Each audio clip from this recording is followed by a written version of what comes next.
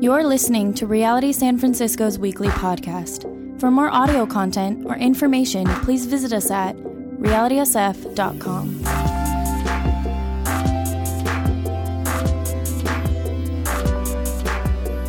If you have a Bible, please turn to 1 Corinthians chapter 1, verses, today we're talking about verses 18 and 19, but I want to start in verse 17. However, if you do not have a Bible, and you don't prefer to open your phone up because you're so tempted to check Twitter, if you need a physical Bible, we'll give you one for free. You could just use it today and leave it on your chair, or you could take it home and read it, which would be awesome.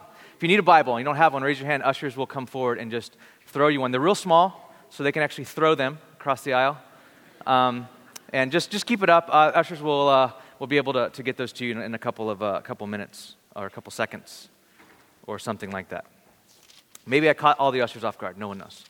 All right, 1 Corinthians chapter 1. Now, before I read, just let me catch you up on what's going on. You have to remember that this, what we call a book, is a letter. It's a letter written by the Apostle Paul to the church in Corinth. Now, we said before that 1 Corinthians is not even really 1 Corinthians. It's 2 Corinthians, because in a little bit we'll get to where Paul says, I've written you before on this. So this is actually the second letter. And then 2 Corinthians, he writes that he wrote a letter after what we call 1 Corinthians. So 2 Corinthians is actually 4 Corinthians. Now, I talked about that like 2 weeks ago, and my whole point wasn't to confuse you, but to tell you and show you that we're entering into an ongoing conversation. This is a conversation between Paul, who planted or started, if you don't know what a church plant is, it was a startup church, okay? Just think of it like that. Who started the church in Corinth, who is the pastor of the church in Corinth, who raised up elders and pastors in the church in Corinth, and then moved on to Ephesus to start a church in Ephesus. Paul was apostolic that way. He went and planted churches.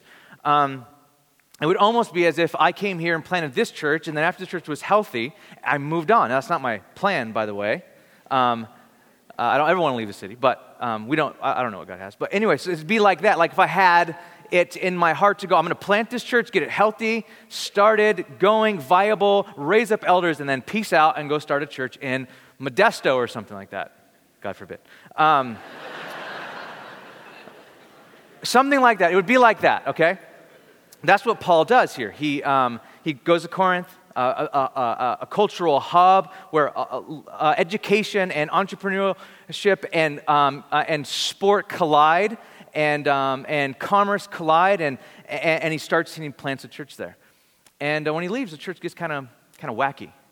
The church has problems. We titled this series "Stories from a Fledgling Urban Church." It's just starting, and it's still fledgling, still stumbling along. And so Paul's writing to correct a lot of stuff that's gone wrong in the church. And so we've had to do a lot of background stuff in here. I've been using words that I have to learn throughout the week, just to get background, Greek words and geographical words that I don't know before. I didn't know before this series, like just to show that this is an ongoing conversation that we're entering into. Today, this morning, I want to look at the title of today's sermon is The Message of the Cross. Paul now, if you guys remember from last week talking about unity, starts moving into what we're to be unified around. We are to be unified around the cross of Jesus Christ. Not just the cross as a symbol, not just the cross as the event, but what the cross says. It's a message, and that's what we'll be talking about today. So, if you have a Bible, let me start in verse 17. We covered verse 17 last week. I'm going to read through 25, though we're only going to talk about verses 18 and 19. And the reason why I'm doing that is to give you context, so you know the flow. And actually, if you pay attention, the way that Paul writes this section is beautiful. Has balance and prose. It's just a beautiful piece of Scripture. Verse 17, and then I'll pray. For Christ did not send me to baptize, but to preach the gospel, not with words of human wisdom, lest the cross be emptied of its power. What he's saying there is, at the end of me preaching, I didn't want you to say, oh my gosh, what a preacher. I wanted you to say, oh my gosh, what a savior. For the message of the cross, verse 18, the message of the cross is foolishness to those who are perishing, but to us who are being saved, it is the power of God. For it is written, I will destroy the wisdom of the wise, and the intelligence of the intelligent I will frustrate. Where's the wise person? Where's the teacher of the law? Where is the philosopher of this age? Has God not made foolish the wisdom of the world? For since in the wisdom of God, the world through its wisdom did not know him, God was pleased through the foolishness of what was preached to save those who believe. Jews demand signs and Greek look for wisdom, but we preach Christ crucified, a stumbling block to the Jews and foolishness to the Gentiles, but to those whom God has called, both Jews and Greeks, Christ, the power of God and the wisdom of God. For the foolishness of God is wiser than human wisdom, and the weakness of God is stronger than human strength. Someone say amen. That is such a beautiful passage of Scripture. And you know Paul's smart because you read it like 100 times, you're going, wait, it's beautiful, but what is it saying? And that's kind of how Paul wrote it, and we'll try to unpack some of that, but let's pray first. God, thank you for this morning. I ask, Lord, that the eloquence of today would not be found in the beauty of worship musically or even my voice and preaching now, but in the message of the cross, that its beauty, its simplicity, its message, its power, it has enough power to save, God. We don't have to add to that, God. And I pray that the power of the cross and the power of that gospel would save. And then it would keep us in this process of being saved, as it says. Save us, Lord. I pray that you would illuminate what the cross is. In Jesus' name, amen. Amen.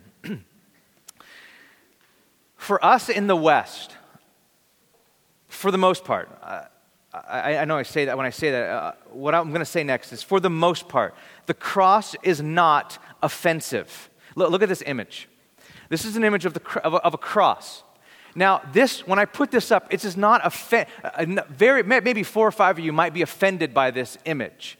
But for the most part in the West, this image is not offensive. It's actually pretty tranquil.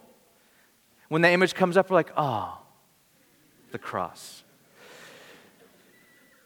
We see this image everywhere, this icon everywhere. It's on hospitals and flags and on lapels and on jewelry, on buildings and on religious buildings or otherwise.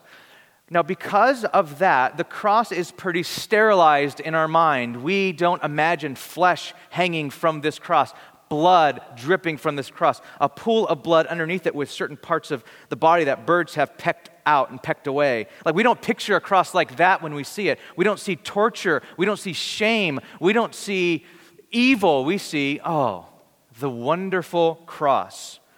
We forget that in the Roman world, the cross was the worst way to die. The cross was an instrument of death.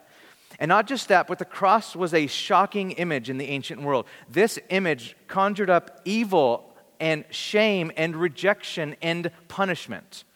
Today in the West, we've because of the beauty of what Christ has done, we have beautified the cross. And though that's a good thing, because there's power in the cross, what that's done is it's disconnected us from the first century. When we read here in Ephesians just a second, or 1 Corinthians just a second ago, it sterilizes us to the point where when Paul is saying, well, it's foolishness to some of you people, we're going, well, how can the cross be foolishness? It's tranquil, it's loving, it's beautiful.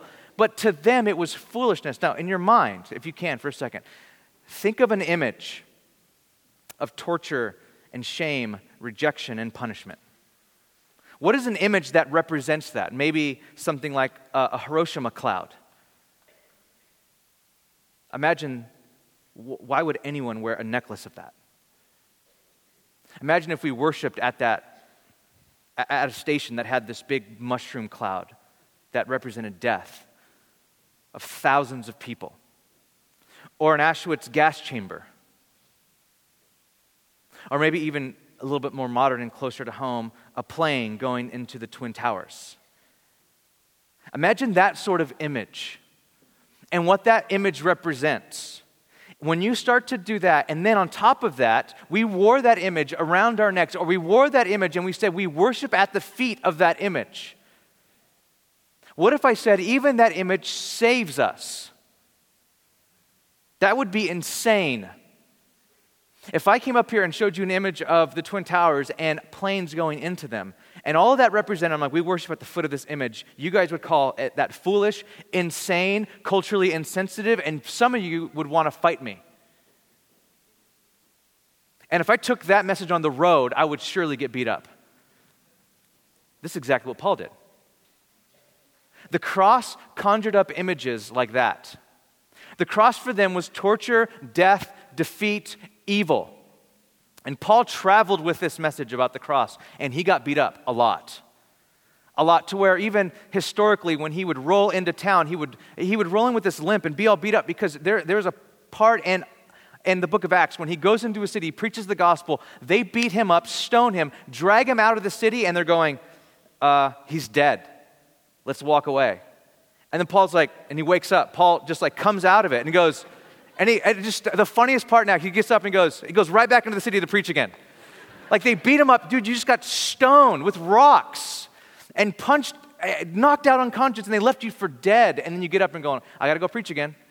Like Paul physically bore the scars of preaching this cross. This cross is offensive.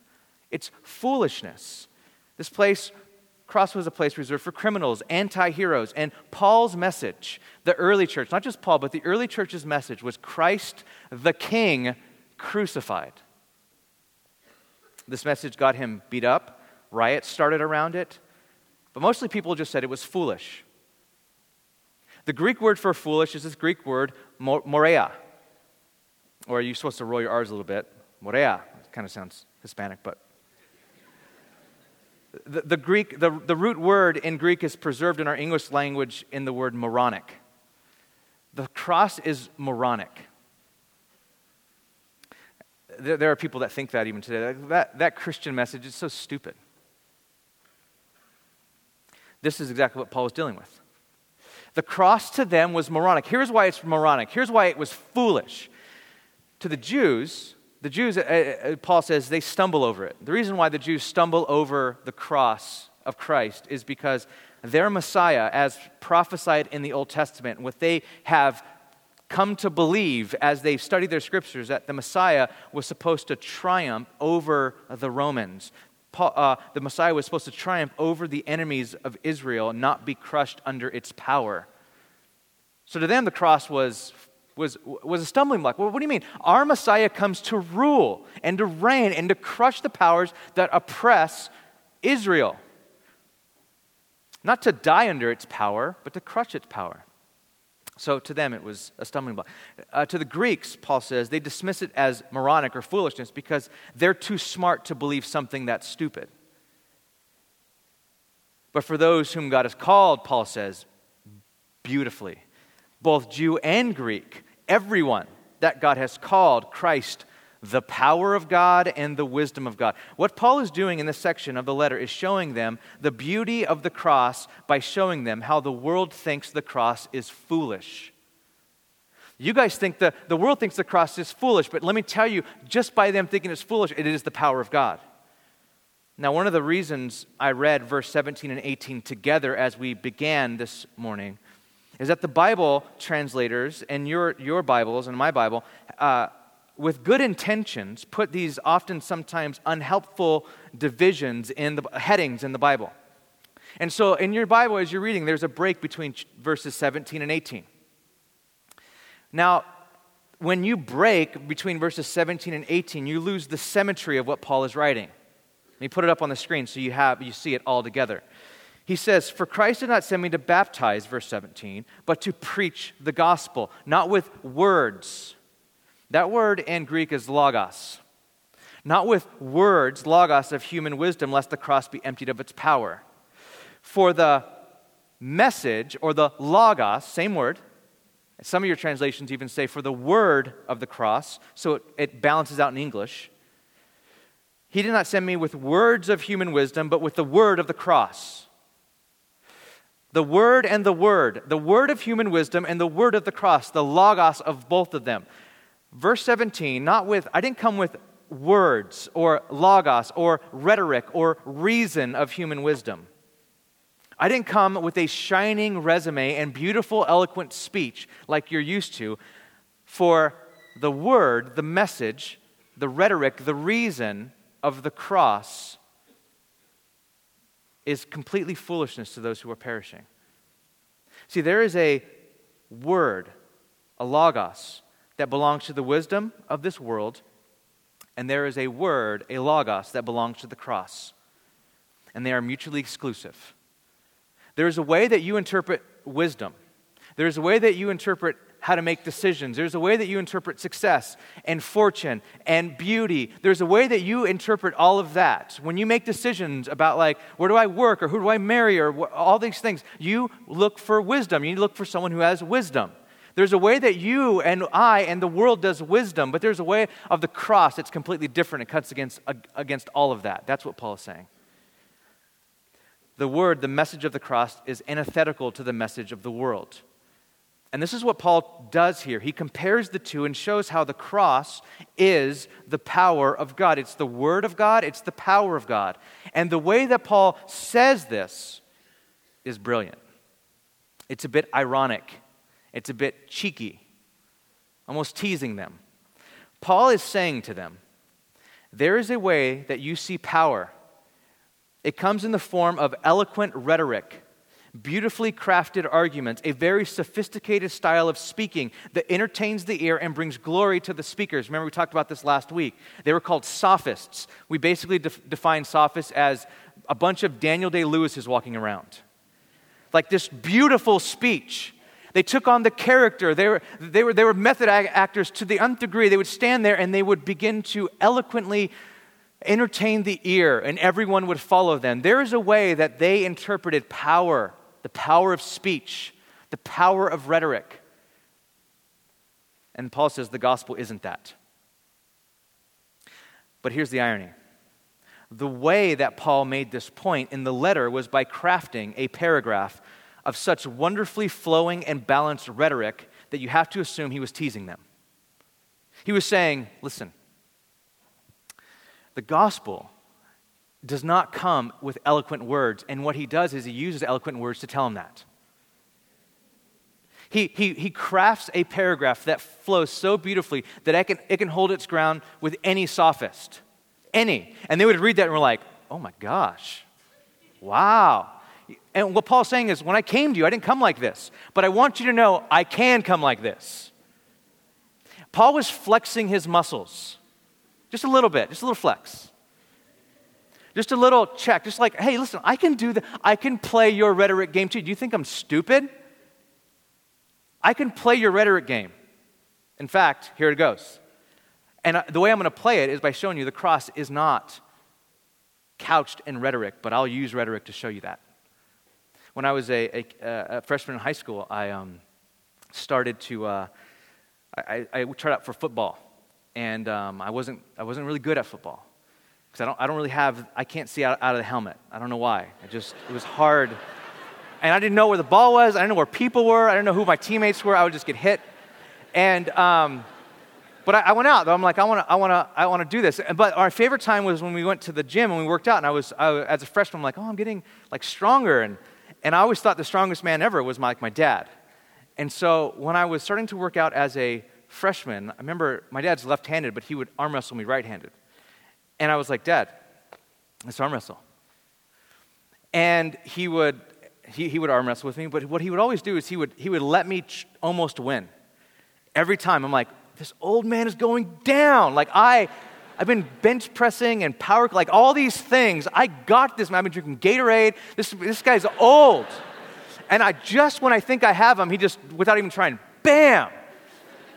This is kind of what Paul's doing. He's like, without even trying, I can show you up. I can flex my muscles. Don't think. But what I've done is when I came among you, I took a posture of humility. Because I didn't want you to follow this message thinking, well, I follow this message because that message was so good. Because it was couched in so many good words. This is what Paul is getting after. In Corinth, at that time, people loved powerful teachings. They loved powerful teaching so much so that people would follow a teacher based on the content of their message, the power of their message. Power meaning how good and polished it was. Over, not necessarily because of the content, but because of its power. Kind of like mass market. The mass market likes commercials. When we see commercials, and when we see the commercials next week when our team's in the Super Bowl, we actually really don't care what they're selling, do we? just to entertain us for 45 seconds. And if you entertain us for 45 seconds, we might like your product. We don't care what you're selling.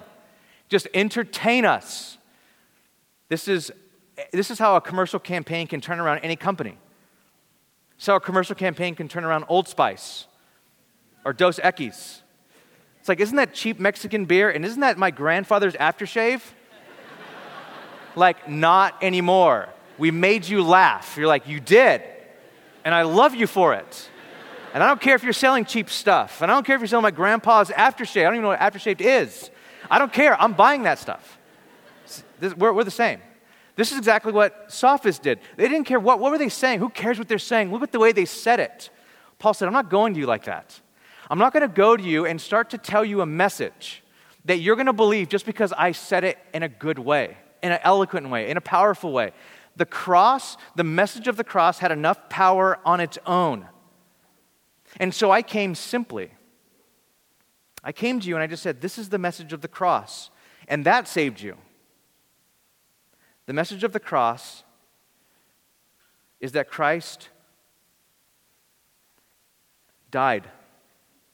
The message of the cross is that Paul came and preached this message and they believed and then they were saved. Paul is saying that with the gospel, it wasn't couched in all these beautiful things when he preached it. Now, does verse 17 make sense now? Look at verse 17. For Christ sent me to preach the gospel. He didn't send me to baptize, he sent me to preach the gospel, not with wisdom and eloquence. Does that make sense now? Why he said that? Because when I came to you, I didn't come as a 45-second commercial. I didn't come as a sophist. I came simply. And the reason why I came simply is I didn't want to empty the cross of its power. The cross has all the power in itself. You didn't believe in the gospel because of my eloquence. The cross had a message of its own and its own work to do. And it was that message that was preached, and that message released power to save. So then Paul says that this message that he preaches is foolishness to some and power to others. So now he's continuing this argument on. He's keeping that word message. Now he's moving forward with it. He's like, this message that I preach is both foolishness to some and power to the others. The message of the cross to the perishing, as it says on the screen. To the perishing, the cross is foolishness. To those who are perishing, the cross is like, whatever. It's moronic. But to those who are being saved, the being is a very important word. Those who are being saved, the cross is the power of God. Notice it's not the cross per se that divides. Notice it says that the message of the cross divides. It's not the event of the cross, it's what the cross says. That message, the meaning of the cross, the truth of the cross is what divides. Now, what is the message of the cross that people dismiss as foolish? Two things. This is the message of the cross, and I want to be as clear as I possibly can, because if you're new in here and you're going, what is the message of the cross? What is the thing that you guys are all about as a church, a Christian church? This is what it's founded on. The message of the cross first is that the Messiah to the Jews, or the argument is the Logos to the Greeks, was condemned to die. Christ was condemned to die. Jews believed that the anointed, powerful Messiah was condemned to die a bloody death on a Roman cross. This is the hero of the Jewish story. And this, to them, was antithetical to the way that Messiah was to be presented. But the way that Christ was presented to the Greeks, because they didn't have Old Testament background of Messiah, John wrote in John chapter 1, he connected Jesus with Logos. Now, Logos to the Greeks was a beautiful rhetoric. It was true wisdom. It was true reason. And so John writes, in the beginning was the Word, and the Word was with God, and the Word was God. That word is Logos. In the beginning was the Logos. And the Logos with God. And it was God. And then it says, the Logos became flesh and dwelt among us, full of grace and truth. This Logos took on flesh. To the Jews, Messiah took on flesh. Now, why was this Logos, or this Messiah, condemned to die? The message of the cross is that Christ had to die. Now listen, very carefully. The message of the cross is that Christ had to die because you and I are wicked and separated from God.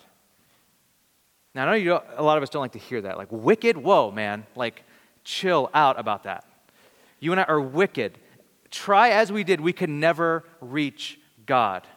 Our hands are too dirty. Our hearts are too vile. Our heads are too filled with ourselves. Every world religion is man trying to reach God. The message of the cross is that you can't and you couldn't. So God came down. God humbled himself, even to the point of death, to redeem, to pay our ransom, to get you out of slavery, to pay the debt of your sin and your separation from God. His body was torn that you can be made whole. That's what shalom means. Peace, wholeness. That you could be made whole before God. He, Jesus Christ, was separated from the Father that we can be one with God. The message of the cross, the message of the gospel, is that we get to be with God. We were separated because of our sin and wickedness. But we get to be with God. 1 Peter 3:18 says, "For Christ also suffered once for sins, the righteous, him, for the unrighteous, us, to bring you to God." The gospel is that you and I get to be with God. The gospel isn't answering all your therapeutic problems, though that is a fruit of it. The gospel isn't that you get to go through life with peace, though that is a fruit of it. The gospel is that you are with God, your creator, your maker. That's the message. I know you want me to say that you are awesome. We all want to hear that. We all want to hear a message of like, you are awesome. We all want to hear that message, but you know it's not true. That's why you belong to a gym. That's why you eat kale. That's why you have a life coach. That's why you watch endless hours of TED Talks by the self-help gurus. That's why you have therapists. That's why you and I have to apologize to people we hurt, even without knowing it, because we're not awesome. We're wicked.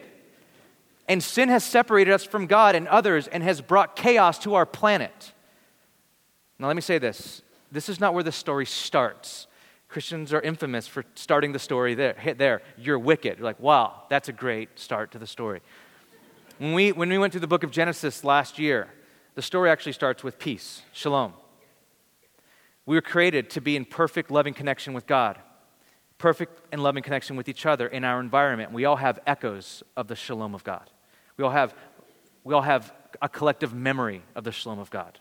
We all want peace because we remember that there actually was peace at one time. We were created to be stewards and creators with God over this earth, but something happened. What happened is the same thing that happens in our everyday lives. We choose our own way. Proverbs 14, a collection of wisdom writings from the Old Testament, says, "There is a way that seems right to a man or a woman, but its end is the way to death." There's a way that seems right to us, but the end is the way to death. This is what has happened then, and this is what happens every day. And the message of the cross is that the anointed Messiah, the wisdom of God made flesh, King Jesus, was condemned as a common criminal to take our place because we've all robbed God of the glory due to him. That's the message of the cross that divides. Secondly, the message of the cross, the Messiah, or the Logos, was willing to die. Christ was willing to die. No one took Jesus' life. He gave it freely. See, not only did Christ have to die to atone for our sins, but Christ was willing to die. Now, here's an important part of the message of the cross. We may be wicked beyond our knowledge to confess all our wickedness, but we are loved beyond our imagination to grasp how much God loves us. John 10, Jesus says, "No one takes my life from me, but I lay it down of my own accord. I have authority to lay it down and the authority to take it up again. I lay my life down as a ransom." This humility of God, this foolishness to die on a cross, was all done by God's willingness to love us, to triumph over the wisdom of the world, and to begin an epistemological revolution. I've always wanted to say that. What the cross does, it reframes the entire world. It actually reframes the way that you and I see and relate to God. The cross reframes everything, meaning the way that we can really know knowledge is starting with the cross and its message. That's the way we can really know knowledge. And this is what Paul says. There's been an epistemological revolution. You want to know God? Start at the cross. Start there, and the message of the cross, what the cross says to us. And this is what the cross says. This is the message of the cross for everyone. Jesus had to die, but Jesus was willing to die. You are wicked, but you are loved. Do you see that? That's the message of the cross. Christ had to die. He was willing to die. You are wicked, but you are loved. Those messages collide at the cross. That's the message of the cross. But look at what Paul goes on to say about that, about this message. He says that this message divides humanity into two groups: perishing and being saved. No longer is the world divided by slave and free, male and female, Jew and Gentile, Roman and barbarian. The world is now divided by those who are being saved and those who are perishing. Some commentators call this God's eschatological judgment on the world. This is now the new judgment of the world. There are two categories: not Jew and Gentile anymore, not slave and free anymore, perishing and those being saved. Society was anything but equal and classless in these days, and even today. However, the cross renders all of these divisions redundant and obsolete.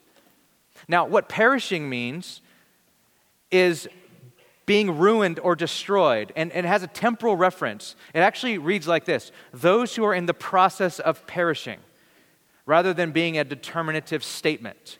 It actually means those, in the present tense, it refers to those on the road to perishing.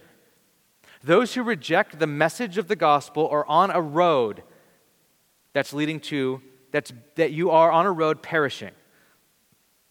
But for those that God has called, and those who have believed, Christ has saved us, and we are being saved. Now that might throw you off a bit. You're going, well, I thought the Christian was saved. What do you mean being saved? There's three tenses of salvation that the New Testament talks about. It's you are saved, you are being saved, and you will be saved. You are saved, you're being saved, you will be saved. Let me use an illustration with you. Imagine you're in a cruise liner, on a cruise liner, in a boat, a giant boat, in the middle of the ocean, which I told my wife I would never do. It's like it sounds like a giant floating germ boat of doom or something. You know, I wouldn't do it. Maybe you do it. Like that's what I do. That's my thing. I would not. My wife just can't get me out there. So anyway, imagine you are hard for me to imagine, but maybe imagine you're in a boat, a ship in the middle of the ocean, and the ship sinks, which happens, and imagine you get in a lifeboat. You are saved. But that lifeboat is moving towards land. You are being saved. And that lifeboat will hit land. You will be saved. You are saved, being saved, will be saved. Unless that lifeboat landed on the island of Lost, then we don't really know what happens. But the illustration does break down at a certain level. But that's kind of what it's talking about. You're saved. You're in the lifeboat. I'm saved. I've been delivered from this ship going down, right? But this little lifeboat's moving towards land. Oh, we're being saved, guys. I see land. And then when you land there, we're saved. This is how the scriptures talk about salvation. The message of the cross divides into those on the road to perishing and those on the road to being saved. This is also an encouragement because though the Corinthians aren't fully there yet, and they think they are, but they're not. They think they're mature, but they're not. Paul says, hey, you're still being saved, buddy. Like, calm down. Don't think you've... and he kind of taunts him a little bit later. He goes, oh, yes, you're so rich. You're so this. You're so amazing. He's like, no, you're not. You're still being saved. You still have a lot to learn. You still have a lot of maturity to grow in. The message of the cross puts humanity on two roads. This is not a cliche. This is what Paul is talking about, two roads. And the implications of what is being taught here is this: which road are you on? Has God called you? Well, let me try to explain what that means. Have you sensed in could be your mind, your heart, your soul, your conscience, that God is saying, believe me? And you think that voice is silly. You're like, oh my gosh, that's just here because I'm at church. But like you hear it. You're like, God's saying, follow me. Take up your cross and follow me. Turn from your sins, confess that, and follow me. And you feel it. You're being called by God. And you might try to blow that off as like, well, I'm just here. That's why. I'm just here in this place. And what happens is you might even right now begin to connect all these dots in your life, how God has actually been calling you for a very long time. And it could be leading right up to this moment. God is calling you. Now you believe in Christ. Those God has called, Christ, the gospel, the cross, the message of the cross is the power of God to save you even right now. And there's no doubt in my mind that Christ can save you right this second as you open up your life to Him. Like, I believe, I turn and I believe Christ, the power of God to save. Has God called you?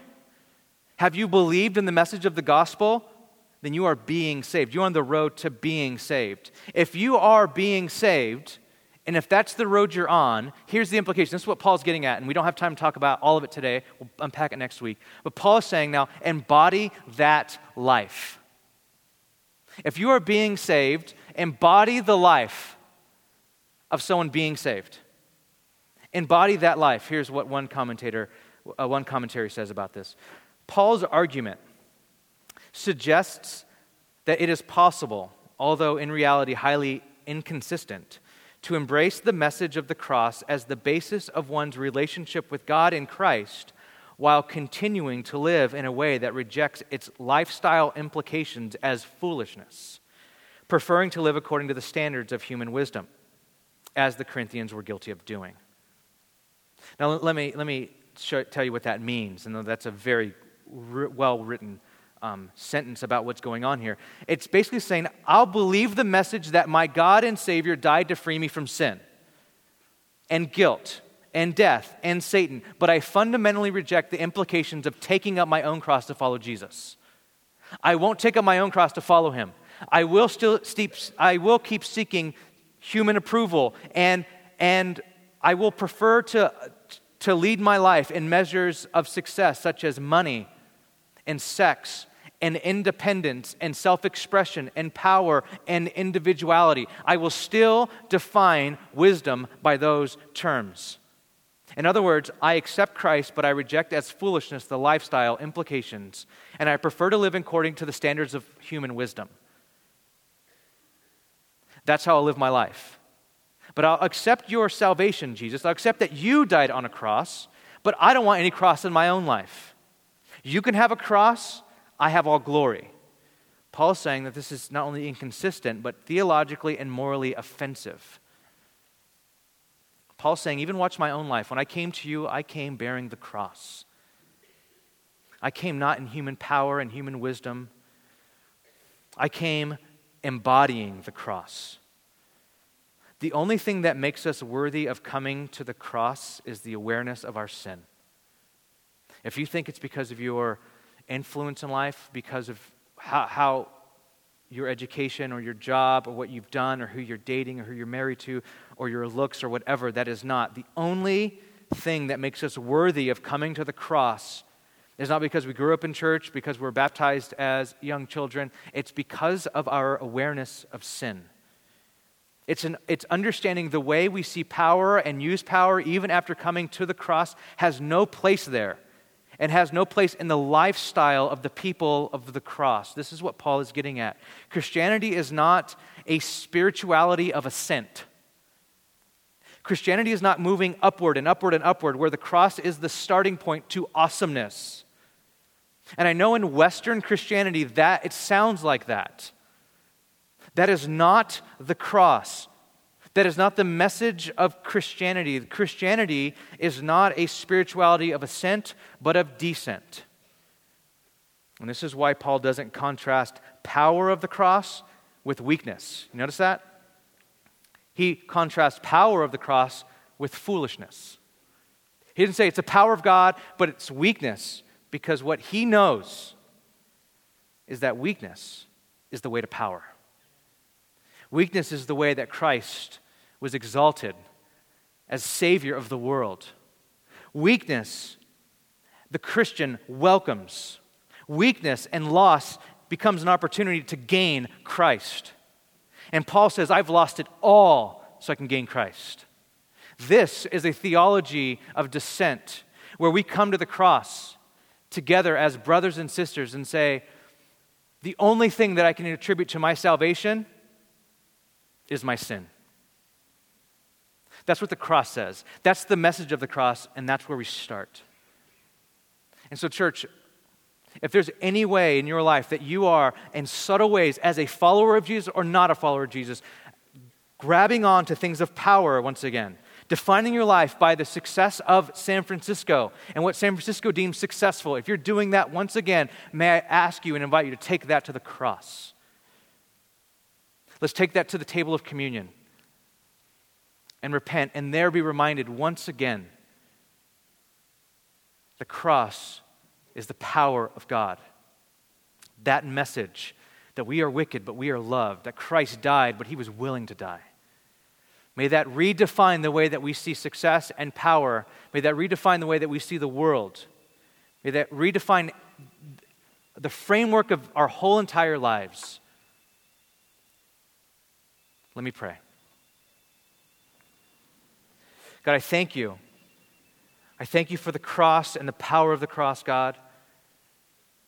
And I ask, God, that by the power of the message preached, not the preacher, not the way it was preached, but the power in the essence of it, it would save. And maybe not even save for the first time, but maybe today we come back to the cross to be being saved. Saved again, aware of our own struggle for power. I see that even in my own heart, Lord, in my relationships and in my marriage and in the city, just ways that I want to define success by the way that the city does. And that's not the way of the cross. May God, this begin to reshape the way that we see service and love and community and worship. May this room be filled with people who are self-giving, not self-centered. May the cross change the way that even knowledge is known. May it change the way that we relate to you, God. I pray that you would undo years of thinking the cross is the starting point to success. I pray that the cross would be where we live, where we visit often, where we come to daily. Thank you for the message of it. It's how we know you, how we're with God. Draw us right now. I pray that you would create in this place a sacred place for us to get right with you, for us to repent, for us to relate, for us to be with you right now, God. Holy Spirit, I pray that your presence would be here in a way where we feel safe to get prayer, to pray for another, to maybe lift our hands in worship and freedom for the first time, to kneel if we've never done that before.